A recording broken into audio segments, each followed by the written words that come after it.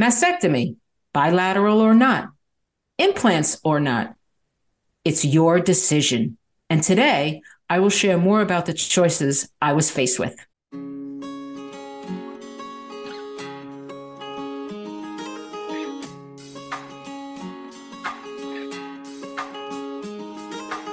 Hi, I'm Maggie. And I'm Dina. And this is the show where we get real and raw about breast cancer. The fear, the love, the changes, the surprising gifts, and the celebrations in it all. At the end of the episode, we will be asking you to share your real and raw insight from this conversation. Are you ready to dive into today's episode? Before we dive in, we want to provide a trigger warning here for anyone that may not be ready to hear some of the real and raw shares from someone else's personal breast cancer experience. If you are not in a place to listen today, my friend, simply tune out for now, take care of you, and come back anytime when you're ready. Hello, everyone. Welcome back to Heal Inside and Out. We are going to talk about all things implants today. And Dina, I know you have quite the even set of stories, I will say, as it relates to implants and surgeries and decisions and all of that. So can we kick this episode off with you just sharing a bit of your personal experience as it relates to implants? Sure. My story, I'm going to give the short version of the story. When I was diagnosed and I went through the first round of chemo, then 4 months later, it was my surgery plan. And I needed a mastectomy. I chose to do a bilateral mastectomy. And how the surgery went was my surgeon said there was a breast surgeon and there was a reconstructive breast surgeon in the operating room at the same time. So the breast surgeon did the bilateral mastectomies.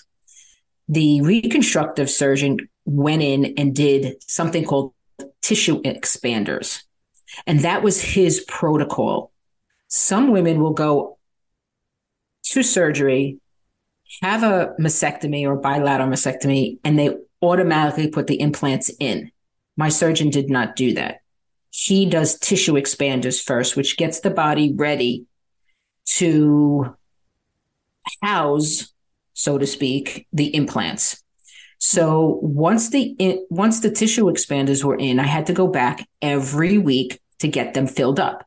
So my boobs were getting pumped up like bicycle tires. That's the joke that I made it to be. Bicycle tire. I got to go in for my tire pumping up is what I would call it. And can I ask you, did you decide in advance with the guidance of your surgeon as to how full they needed to be based on previous size or new size you wanted, or what? What was that? Yes, actually, that's a little bit of a joke sometimes between a patient and the surgeon is what size you want to be. I wanted to be the size I was before, which I was in between a C cup and a D cup, which was about 600 milliliters, cc's, nursing terms, medical terms, I should say. Wow. So every week, his nurses would fill them up and so they got to the amount that they needed to be. And that took quite a few weeks. And then those tissue expanders stay there for about 3 to 4 months because it's preparing the body to stretching so that the implants can go in much easier. And I'm going to be very honest, and this isn't really to have our audience be afraid of this because it is protocol, but they were hard. They were like two softballs. The fluid, because everything was tight. Wow. And yeah, And they were very round looking. They literally looked like somebody stuck softballs underneath my skin. So, like I said, that stayed there for 3 to 4 months. And then you go back in for another surgery. And they take out the fluid, they take out the tissue expanders, and now they put in my implants. And my implants were textured implants. They had like a fuzzy feel to them. And the reason I chose them, I could have had, smooth implants or textured implants. And the way my body shape was, the doctor said the textured implants would make you look more natural. And they did. Okay. And I was fine with them. And then that was good. And then I had a couple of more little, I wouldn't say little surgeries. I've had nipple reconstruction because at that point, the decisions that I was making, I made them with my husband, not even with my daughters. It was between me and my husband, the decisions that we made, that I wanted to look like me. And I know there's women out there that go completely flat. They don't want implants. There's people who make the decision, you're going to put me under, you're going to take breast tissue out. I'm not waking up without boobs. So they put the implants in right away. So there's multiple decisions we have to make here. And everybody has the choice to make the decision that is right for them. So when I had my nipple reconstruction done, they wanted to take skin and fat from my thighs. And this is another part, as our audience get to know me a little bit and my humor. I was like, oh, no, you're not touching my thighs. I don't want any more scars. I said, can't you take it from my lower abdomen because I lost a lot of weight. So I had some sagging skin there. So my thought process was, hey, I get new boobs. They don't sag. And I get a tummy tuck all at the same time. I'm laughing because you're laughing, and I love that you can find humor in it, right? I do. In a big, hard decision. I do. And that's truly got me through my breast cancer journey and till this day.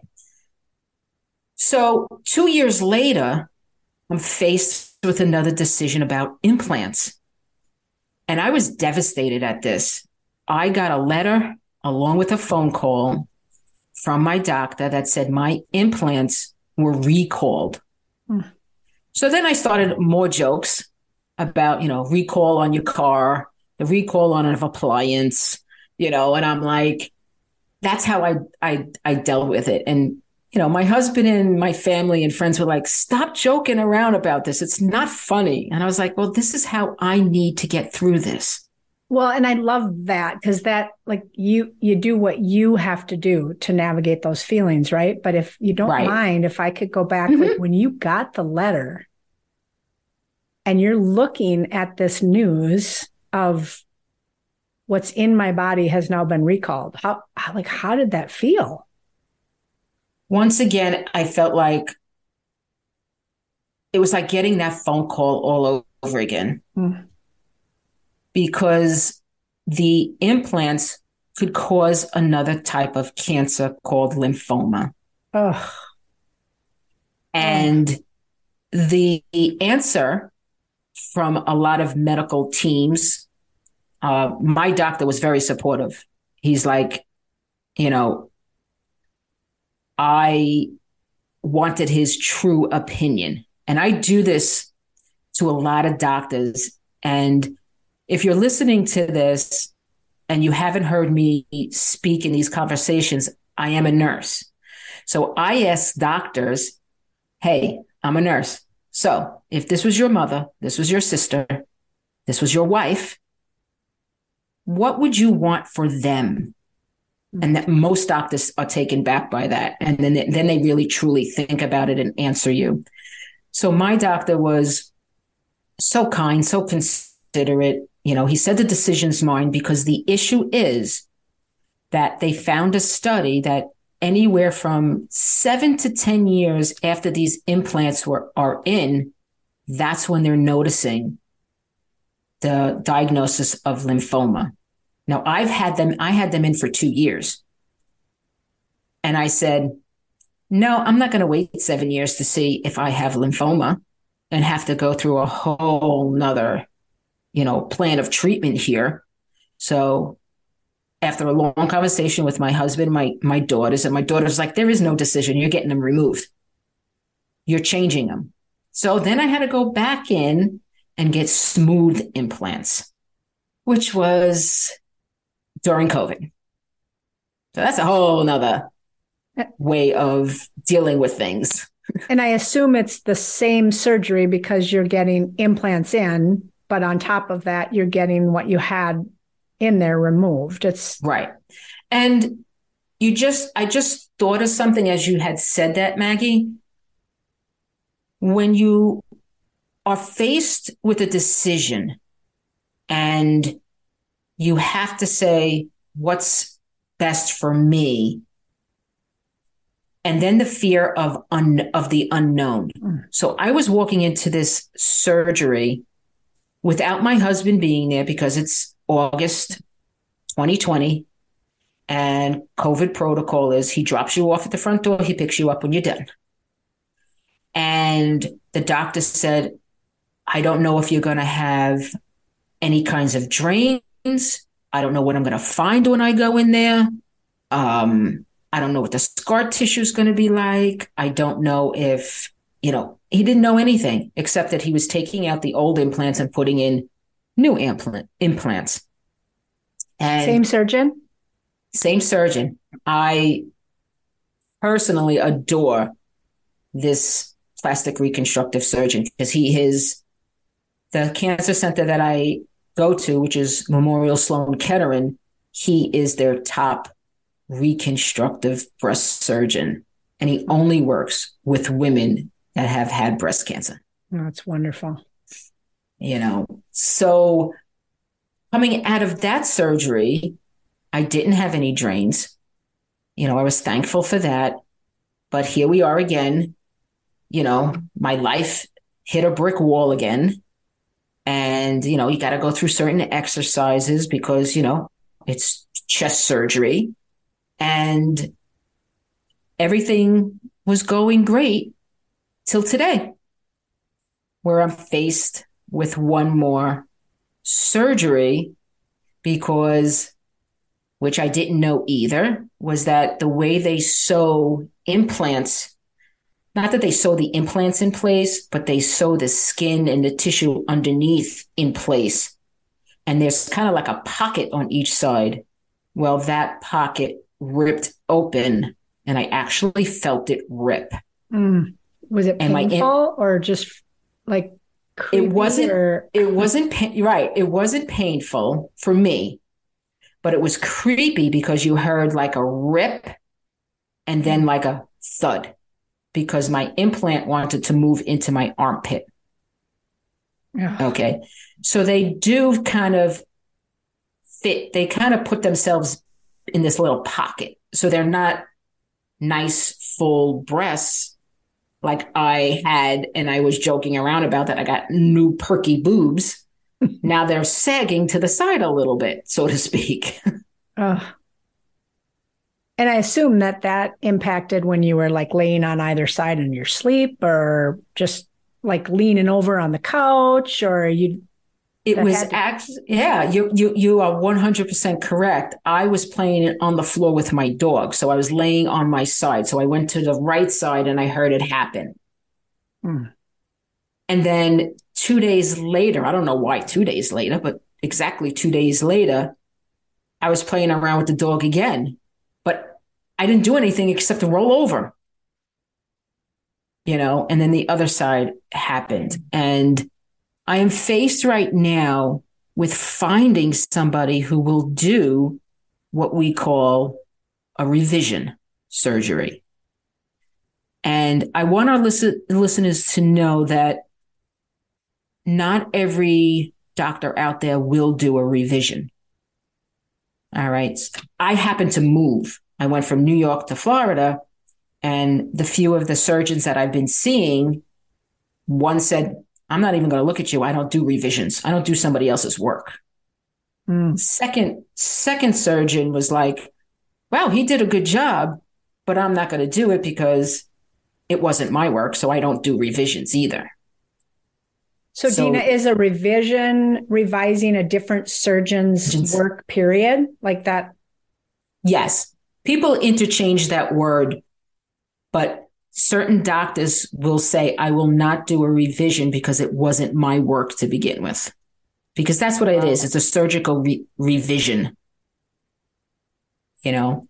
And right now I have a call out to my surgeon back up in New York. So I'm waiting to have that appointment with him. And now I'm faced with the decision of, do I fix the pocket? Do I replace the implants, or do I go flat? So this whole process of implants from April of 2017 till today, I am still faced with making decisions about implants.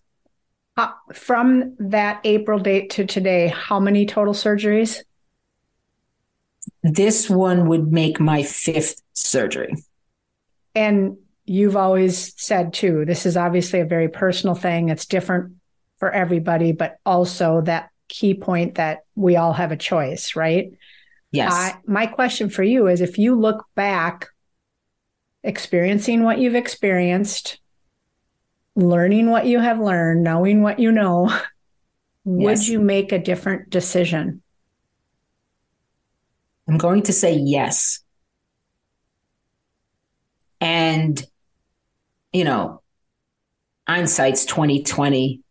If I should have done this, could I have done that? What if I did that? It's that game. But what I know today, and excuse me if I get a little emotional, what I know today is I would have went flat. Wow. Because I'm putting my body under trauma every time I have another surgery. Right. And I'm under anesthesia. There's scar tissue. There's, preparation for it.